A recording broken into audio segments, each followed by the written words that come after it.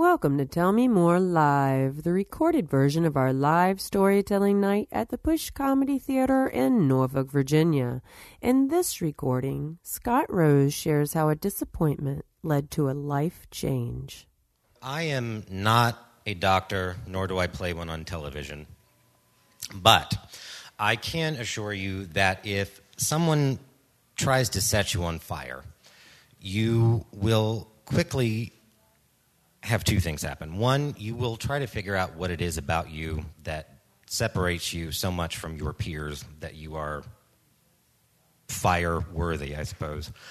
And the second thing that probably will happen is you will develop, at least later on in life, some type of massive, crippling social anxiety disorder. It was in sixth grade, and I was riding home from school on the school bus. And I was being made fun of by this kid my age for clearly being different, in this case, gay. And and at some point in his childhood, he had clearly been told, because he explained to me, that gays should burn in hell. And so I guess what he decided to do was facilitate that experience for me by whipping out a cigarette lighter and trying to set me on fire by lighting my arm hair on fire on the school bus. So that was great. Cut forward a little bit later on in life, and I'm remembering that and kind of what the danger is of being different and kind of sticking out. And through middle school and early in high school, I kind of picked up a couple of things. One was that I needed to be very aware of what it was that made me different and kind of set me apart and try to fix those things as if there were something wrong with it. So the way that I talked was something in particular. I tended to be very nasal. I sounded very feminine quite late into life. So I very much taught myself to lower the timbre of my voice when I had to talk, my big boy voice. And the way that I walked, I tended to, swish a little bit. I still do. There are plenty of people that make fun of that now. So I kind of learned not to do that, but I kind of had this weird thing that I thought was good, like nobody's seeing me swish my hips, but I was kind of like walking like a Nazi throughout school. And the last big thing was gesticulation. So, and even now I have to be very careful of it because I tend to look very rude when people are talking. I gesticulate a lot, which is a gay thing. So I learned to talk like this very much or have my hands behind my back. So I very much looked very Nazi all the way through high school. Like, I am not gay. I am not gay. The second thing that I learned was I had to use those things in the event that I had to be around people. But I learned that if I didn't have to be, if it was a group full of people that I didn't know or I was going somewhere that I wasn't familiar with, I just wouldn't go. Because if I didn't know what I was walking into, that was a dangerous thing. I was either going to get set on fire or made fun of or whatever it was. So I would just avoid it. The last thing I learned was to try to be funny. And, of course, if somebody's laughing with you, they're not laughing at you.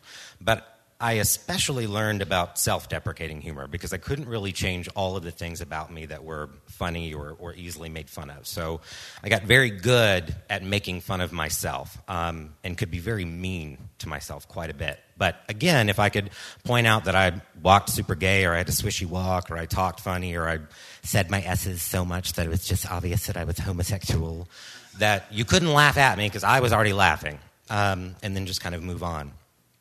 And I used that a lot through high school, and it worked.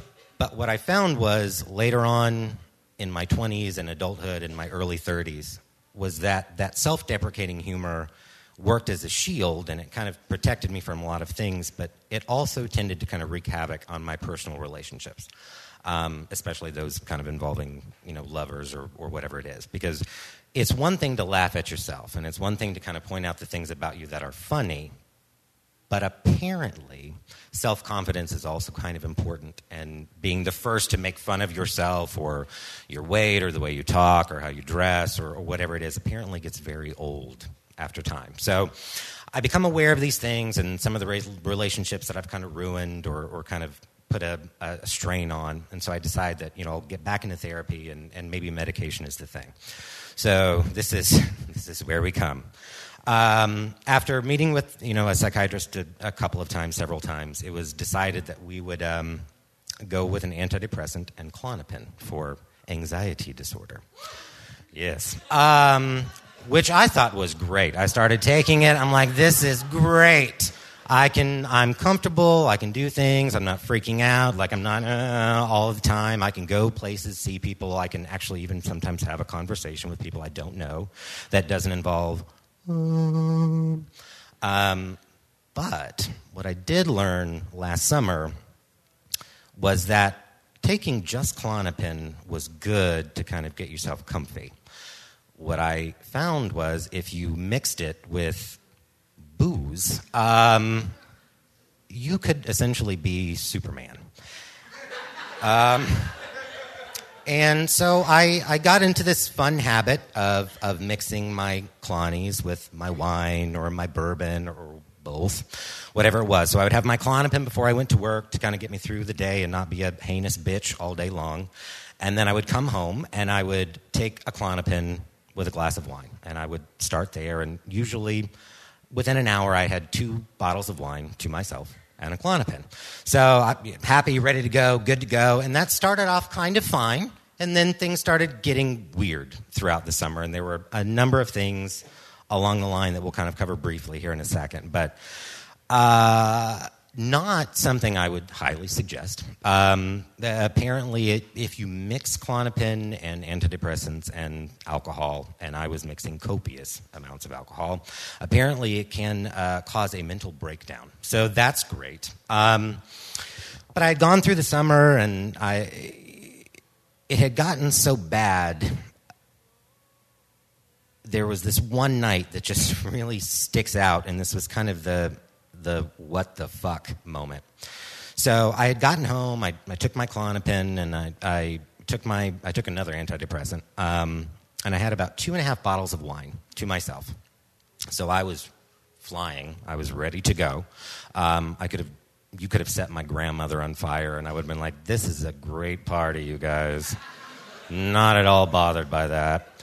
And then I have a friend that calls, and they want to go out to a bar. And so, like, for a split second, I'm like, no, that's fine. That's cool. That's good. Let's go. You drive, though. So we go to a bar, and I have about 4 bourbons. So I'm 2.5 bottles of wine in. I've got 4 bourbons. If anybody has known me for years, I am very much a lightweight. So the fact that I could actually hold this much alcohol and not die said a lot at that time. So about 4 bourbons. He's ready to go. I'm like, all right, let's go home. Well, on my way home, I get a text message. I'm single at this time from somebody who wants to go on a date. Normally, I would have been anxious and be like, I don't look very good. I need to wash my hair. I'm already drunk. Whatever. Now I'm on Clonies. I've got wine flowing through me. I'm like bourbon ready. I'm like, yeah, let's go. So I get home, like I throw on a hat, like that's going to make the difference. And I have the forethought to take an Uber, so points for me that night. And I Uber myself over to Empire here from Ghent. And I walk in, and he's already there, and I am stumbling into the restaurant. I mean, drunk. And I've got, like, that drunk sweat already, so, like, I've got it kind of streaming down my face. And he goes for a hug. But here's the thing. I'm kind of a dumpster fire at this point. So I'm super self-conscious about the way that I look this summer, and still now, really, to be honest. But I had gotten into this thing where I was wearing a lot of makeup, right? So I've got the shit in my eyebrows. I've got more pancake on than like a drag queen. I've got like some type of lip gloss, like all kinds of shit in my hair. Like I'm feeling sexy. Well, I've got the drunk sweat, so I go in for the hug, right? And I leave like an imprint of my fucking face on this guy's shirt, and I'm like,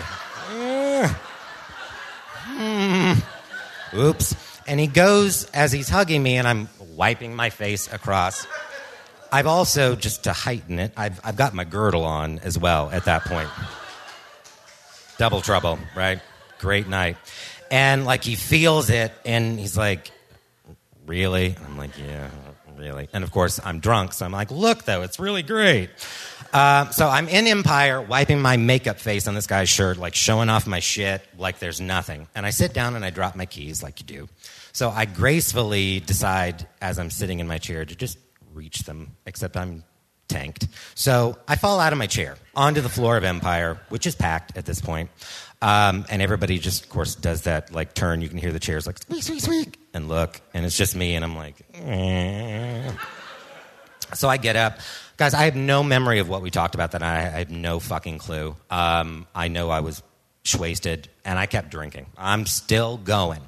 And he wants to go out for a cigarette. And I'm like, all right, sweet. So we get up, and if you've ever been to Empire, the new Empire, or where they moved, they've got the 2 glass doors, and there's a vestibule in between. Well, I tend to walk very quickly as it is, and I wasn't paying attention, and clearly I'm not seeing very well. And I walk face first into the glass door, and I mean just whack right into it. I'm lucky I didn't either break my face or break the door. So now I'm kind of like this mentally disabled drunken bird, just like bam, right into it. But of course, I've still got drunk face, so I leave the imprint of my drunken face on the door. Get outside, smoke, come back inside, more whatever. And at the end of the evening, decide we want to go back out for a cigarette. I'm like, all right, I fucking got this. Wham! Right into the door, right again, like, but a faster smear this time. So there's like the initial face and then like this apparition of drunkenness on the door.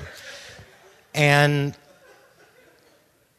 I'm sure the evening may or may not have been over, but I decided at that point that it's over, and we kind of do like a quick hug, and I realize, oh, God. So I just take off running down Granby. I'm running down Granby, running. And I get far enough away, and I'm like, all right, I'm good. I could take an Uber, but I just need a little bit of air. Like, I'm a little drunk. And that is the point at which I tripped and fell at the corner of Granby and Brambleton. Got up, carried on about my way, thinking I'm just fine. At which point I fell down again on Brambleton and Cawley, and then I fell down one more time on my way home. I don't remember much falling down, but I do remember waking up in the morning in a pool of my own blood, and I have a scar on my knee and on my boob somehow, so I have literal scars from this summer. But I get home and I wake up in the morning, and I'm like, okay, it is fine, it's fine.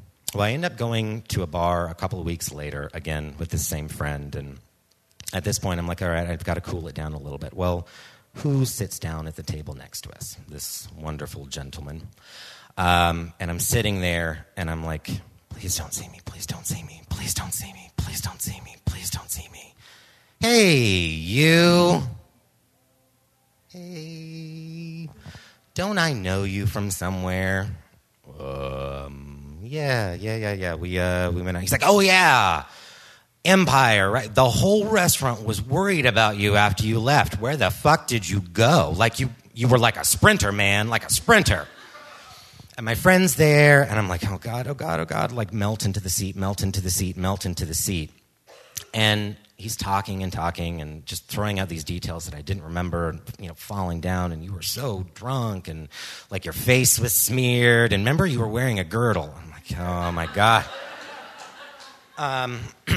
And so they kind of go back to their conversation, and I am sitting there with my friend, and I just shut down, like I'm looking into the distance, and he's like, do you want to go? And I'm just like, just take me home, please take me home. And I held it together all the way home, and I got home, and I just started to cry.